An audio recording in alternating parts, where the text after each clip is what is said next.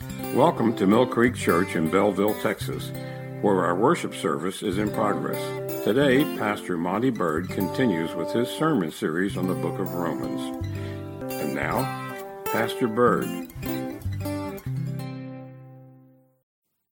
Join me in prayer, please. Father, as we approach your word and as we continue our study of the book of Romans, I just pray that we'll take what we've learned through your wonderful word and apply it to our life on a daily basis. In Jesus' name, amen. Well, as you're turning in your Bible to the 14th chapter of Romans, let me remind you that Paul in the 14th chapter is addressing both the strong and the weak believer in how they should treat one another in church. And he is dealing with a couple of potential problems with believers. As believers try to deal with their past in pursuit of their life with Christ.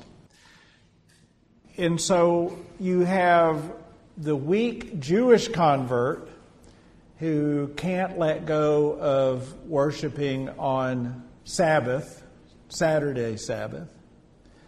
You have the weak Gentile believer who is offended by eating meat that was previously offered to idols.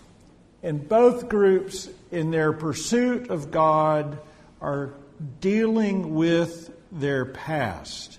And Paul is instructing both the strong and the weak believer to consider one another. And so much so that he's saying that our rights and our liberty should be sacrificed to keep a fellow Christian from stumbling.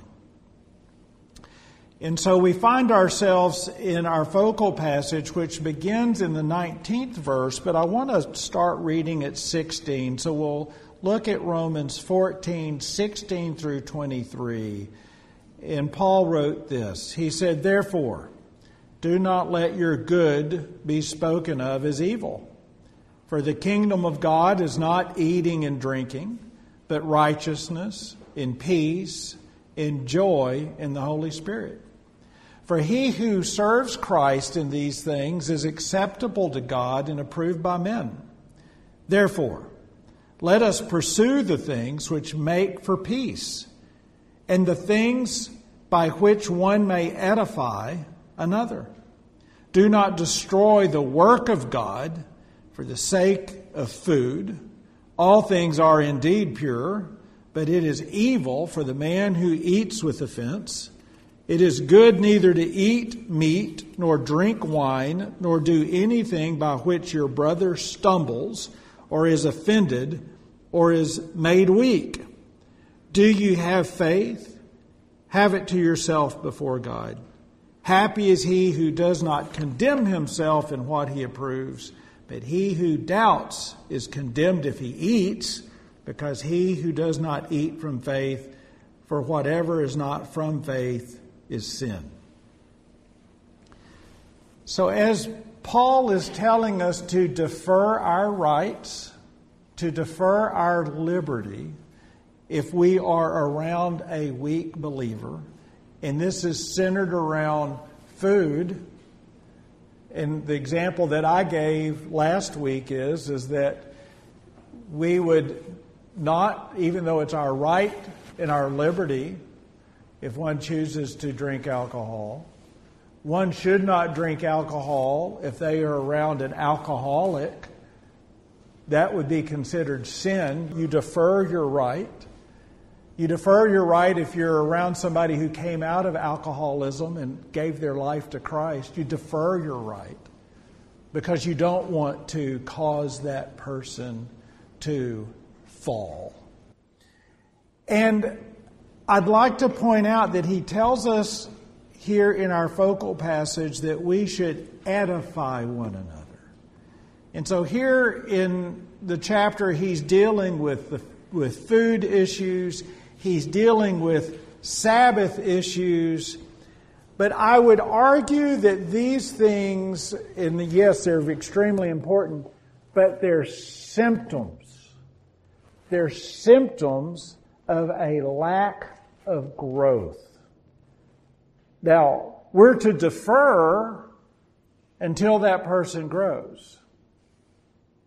But we are to be concerned, both pastor and lay people, concerned about our brothers and sisters in their spiritual growth. In their spiritual growth. And he says we should edify one another. Now, Strong's expands the definition of edification this way. The act of one who promotes another's growth in Christian wisdom, piety, happiness, and holiness. So, as he tells us that we're accepted by God and man if we are living our life concerned about our fellow brother and sister in Christ, I'd like to point out that we shouldn't be surprised by this. That we are to edify or promote our brothers and sisters' growth, spiritual growth. As I've stated before, Christianity is not a solo sport. And unfortunately today, too many people look at Christianity as this idea of, yes, I have an individual faith in the Lord Jesus Christ, and I come on Sunday and I participate individually and I leave individually, and I've got this wall here of my faith, and my faith is exercised here at Mill Creek, here in these walls, and then I go home and I'm back doing my own thing. That's not the Christian view. And in fact, if you look at 1 Peter 2, starting in verse 4, Peter wrote, coming to him, Christ, coming to him as a living stone, rejected indeed by men, but chosen by God and precious, you also, as living stones, are being built up a spiritual house, a holy priesthood, to offer up spiritual sacrifices acceptable to God through Jesus Christ. Therefore, it is also contained in the Scripture, behold, I lay in Zion a chief cornerstone, elect, precious, and he who believes on him will by no means be put to shame. Therefore, to you who believe, he is precious, but to those who are disobedient, the stone which the builders rejected has become the chief cornerstone, and a stone of stumbling, and a rock of offense. They stumble, being disobedient to the word to which they were also appointed. But you, referring to Christians, but you are a chosen generation, a royal priesthood, a holy nation, his own special people, that you may proclaim the praises of him who called you out of darkness into his marvelous light, who once were not a people, but are now the people of God, who had not obtained mercy, but now have obtained mercy. Now, it says we are a people of God. It doesn't say we are a person of God. People, plural. It says that we are being built into a spiritual house, that we too are a stone, but we are being built into a house. I remember my folks built a new house when I was a kid. My granddad was a contractor. He built the house. My mother, after she got finished, said she'd never want to build another new house ever again. And I've heard people say that. But let's think about that. It says that we are being built into a spiritual house. Now, when you build a house, where does the house begin? It begins in your mind, right? It begins in your mind. This is the type of house that I would like to have. This is the style of the house I'd like to have. This is the rooms that I'd like to have. This is how big of a house I'd like to have. It begins in the mind. And in fact, next, for us building a physical house, then what happens? It translates into paper, right? We call that a blueprint. And then it goes into a blueprint. So you tell somebody this is the house that you want to have, and then the architect or the contractor draws a blueprint, and this is your plan. And it has to work out structurally as well as how you would like to look at it. That's how we build a physical house. And there's a purpose in every room in that house, and there's a purpose in every doorway and every window. There's a purpose as we build a physical house. Same thing for a spiritual house. There's a purpose. It says that we are being built into a spiritual house. Individually we're stones, and we are being built into a spiritual house. Which, if you're going to be built into a spiritual house, it means that you have a purpose. As we come together, there is a purpose. Now, if I'm going to have a purpose, in the spiritual house of God, it means that I have to have some functionality in my existence. You as well.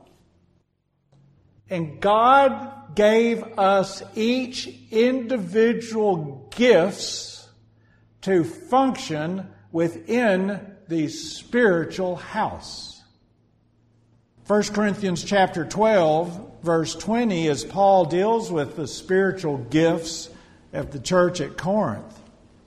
In verse 20 of 1 Corinthians 12, he goes, "But now indeed there are many members, yet one body." There are many members, yet one body. So this church, as well as any church, we come together collectively representing our common faith in the Lord Jesus Christ. We are many, but there is one body. We are the body of Christ. This body exists. It says, "But now indeed there are many members, yet one body. And the eye cannot say to the hand, I have no need of you, nor again the head to the feet, I have no need of you. No, much rather those members of the body which seem to be weaker are necessary. And those members of the body which we think to be less honorable, on these we bestow greater honor. And our unpresentable parts have greater modesty, but our presentable parts have no need.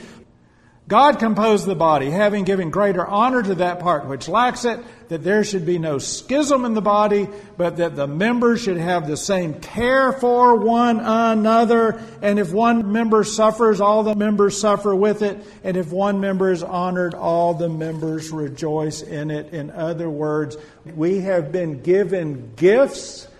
We have purpose. We have reason to be within the body of Christ, and that is to edify and support one another. Christianity isn't a solo sport. It is a team sport, and we're here to do a job that God has given us to do. That's why in Galatians chapter 6, verse 2, it says, "Bear one another's burdens and so fulfill the law of Christ." We're a functioning body. That's what we're supposed to be. We're supposed to be a functioning body that has care for one another. Now, how does God do that? In Matthew 16, in his conversation with Peter, in reference to Peter's faith, Christ said in verse 18, "I also say to you, are Peter, and on this rock I will build my church, and the gate of Hades shall not prevail against it." It's the church. It is the church. Now, I'm going to say something, and if I offend you, I'm sorry. But I am not an ecumenical person. I have great jealousy for this church, as everyone should have, regardless of what church they go to. When people get together with different denominational beliefs, and especially in today's world, all you end up with is confusion. Because, can you imagine, right now, as people from different denominations gather together, and you have denominations that are okay with women in the pulpit, they're okay with homosexuals in the pulpit, they're okay in having a weak stance on LGBTQ, and so you all get together and say, oh, isn't it nice, all of us Christians are all together. Define Christianity for me. Now, you may find that offensive, but Christ says, I am the way. And right now, with ecumenical gatherings, Christ is a way. It's your definition. It's not the biblical definition. And the biblical definition has to stand on truth. And this church stands on truth. And I will guard and be jealous of this church because I will stand for truth. And if somebody wants to stand and say that they believe in homosexuals in the pulpit or LGBTQ, we'll have a deep conversation on whether or not they really know the true Christ. Because there's no shadow in that whatsoever. And so as we come together as believers that believe in the truth, Christ has established His church to be the messenger of His truth. And as He calls us together, we are to be concerned about our brothers and sisters in Christ into where we edify. We support the spiritual growth of believers in this church. In Ephesians chapter 5, starting in verse 25, it says, Husband, love your wives just as Christ also loved the church and gave Himself for her. Why? That He might sanctify and cleanse her with the washing of the water by the Word. By the Word. And that He might present her to Himself a glorious church, not having spot or wrinkle or any such thing, but that she should be holy and without blemish. In other words, God has a purpose. God has a plan. That plan, that purpose was to call you out of darkness into light, to turn you as a stone and to be put into a spiritual house, to be equipped with gifts so that you might edify your brothers and sisters in Christ. My friends, you and I are in this together collectively. We're together collectively. And being collectively together, we need to support the spiritual growth of one another with grace, not out of legalism. But my friends, we should all have a desire that you and I grow together. And we do that within the confines of the church. And it's important that we're all here because in Hebrews 10:24, it says that let us consider one another in order to do what? To stir up love and good works. That's edification, isn't it? And let us consider one another in order to stir up love and good works, and not forsaking the assembling of ourselves together, as is the manner of some, but exhorting one another, and so much more as you see the day approaching. In other words, we need to be here and we need to be encouraging one another. I remember when I was a kid, it became really popular as church attendance started to wane for people to say, well, I can worship God anywhere. I can worship God anywhere. It doesn't matter. And I remember I grew up at a place where we lived 15 minutes between two lakes. It was wonderful, especially if you love to fish.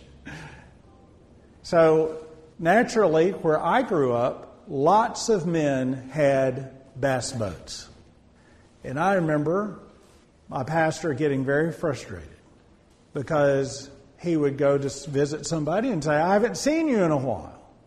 Well, you know, it's okay. I've been out at the lake. I've been fishing. And it's okay because I can worship God anywhere. Well, you can worship God anywhere, but you can't edify anywhere.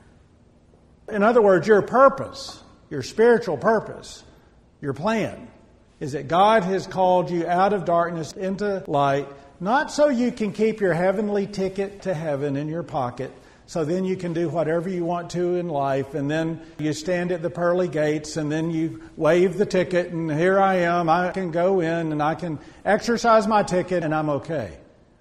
That's not the gospel. In fact, if you think about it, it's a really sad view of the gospel. It's a sad view of the gospel. Because, see, the biblical gospel is that God calls us out of darkness into light. He transforms us. He changes us. Through His sanctifying power, we grow in His wisdom and His grace, and we move more and more towards holiness until that day that we stand before Him and we're made complete. It's not instantaneous. It's a process. And that process is accomplished within His church. And unfortunately today, the church is struggling tremendously in filling the church with young people, because for the last 20 or 30 years we've said, you can worship however you want to. You can worship however you want to. It's okay. Christ doesn't ask anything of you. You're going to keep your heavenly ticket in your pocket. You're going to exercise it when you get to heaven. There's really no other purpose for you to be here than to you have some kumbaya moment where you sing some mindless praise songs that say the same words over and over again like a Gregorian chant. And you have this feel-good worship time, and the stage looks like a nightclub, and you kind of relive those youth days of if you were in the youth group when you were growing up, and then you get to go home. That's not church. That's not the church that Christ gave His life for. It's not an individual action. It's corporate. And there's a purpose. And that purpose is that we come together and we grow in the grace and knowledge of the Lord Jesus Christ. And in Proverbs 27:17 it says, as iron sharpens iron, so a man sharpens the countenance of his friend.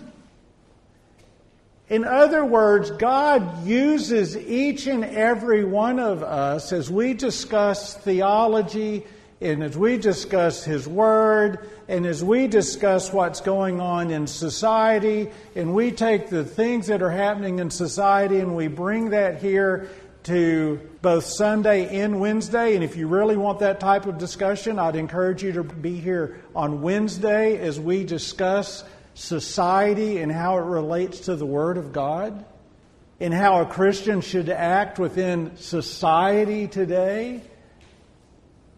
We're sharpening each other. We're sharpening one another. It's the plan. It's what Christ gave His life for. Is the ability for you and I to come together and to have this goal and this desire for people to grow in the grace and knowledge of Jesus Christ. The more we think of our body of Christ here acting together as a group that is empowered by the Holy Spirit, and we're here for a purpose, and we're here to be a witness here in our community, the more that you and I will find joy and peace and happiness, because we will be doing those things that God planned for us to do. You know, it's a problem when you look at churches today that are large churches and you see an unbelievable amount of staff. It's not unusual to have churches that have 100, 150, 200 people in some type of staff position. You've got the executive team that's made up of 15 to 30 people, and then you have a lot of people that are getting paychecks. I would argue that there should be few people getting paychecks in a church. And the reason why you have these huge staffs is because the congregation doesn't want to use their gifts to promote the edification of the saints. It's easier to put the money in the plate and have somebody else get their hands dirty. That is not what God called us to do. God has called each and every one of us with a spiritual gift to be exercised within the body of Christ. And when we exercise that, does that come with bumps and bruises along the way? Absolutely. There's a reason why it says, don't grow weary while doing good. It comes with bumps and bruises. It comes with frustration. But it also comes with joy and peace and happiness. It's wonderful to see people that have the desire to want to grow in the grace and knowledge of the Lord Jesus Christ. It's a wonderful thing. And we should be consumed about that here. We should be consumed that not only our fellow members grow in the grace and knowledge of the Lord Jesus Christ, but we should be consumed that we see people come to a saving knowledge of Jesus Christ, and then they come within the church, and then we collectively work together so that those members are being discipled. Great Commission, right? Great Commission. And it's not one person's job.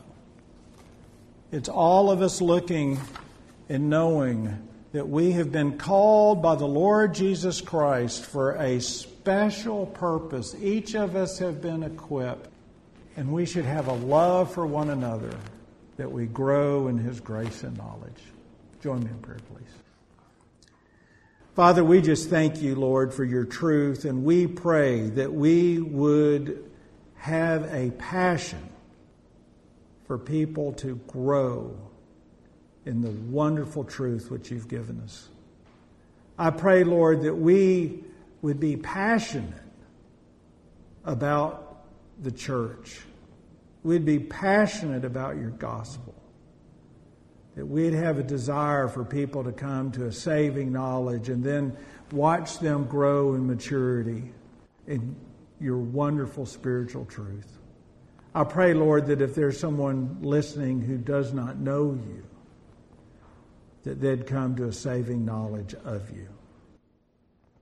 In Jesus' name, amen.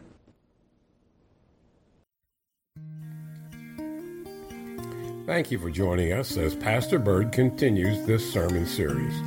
If you wish to hear more, you may find him at millcreekchurch.org or go to sermonaudio.com/millcreekchurch.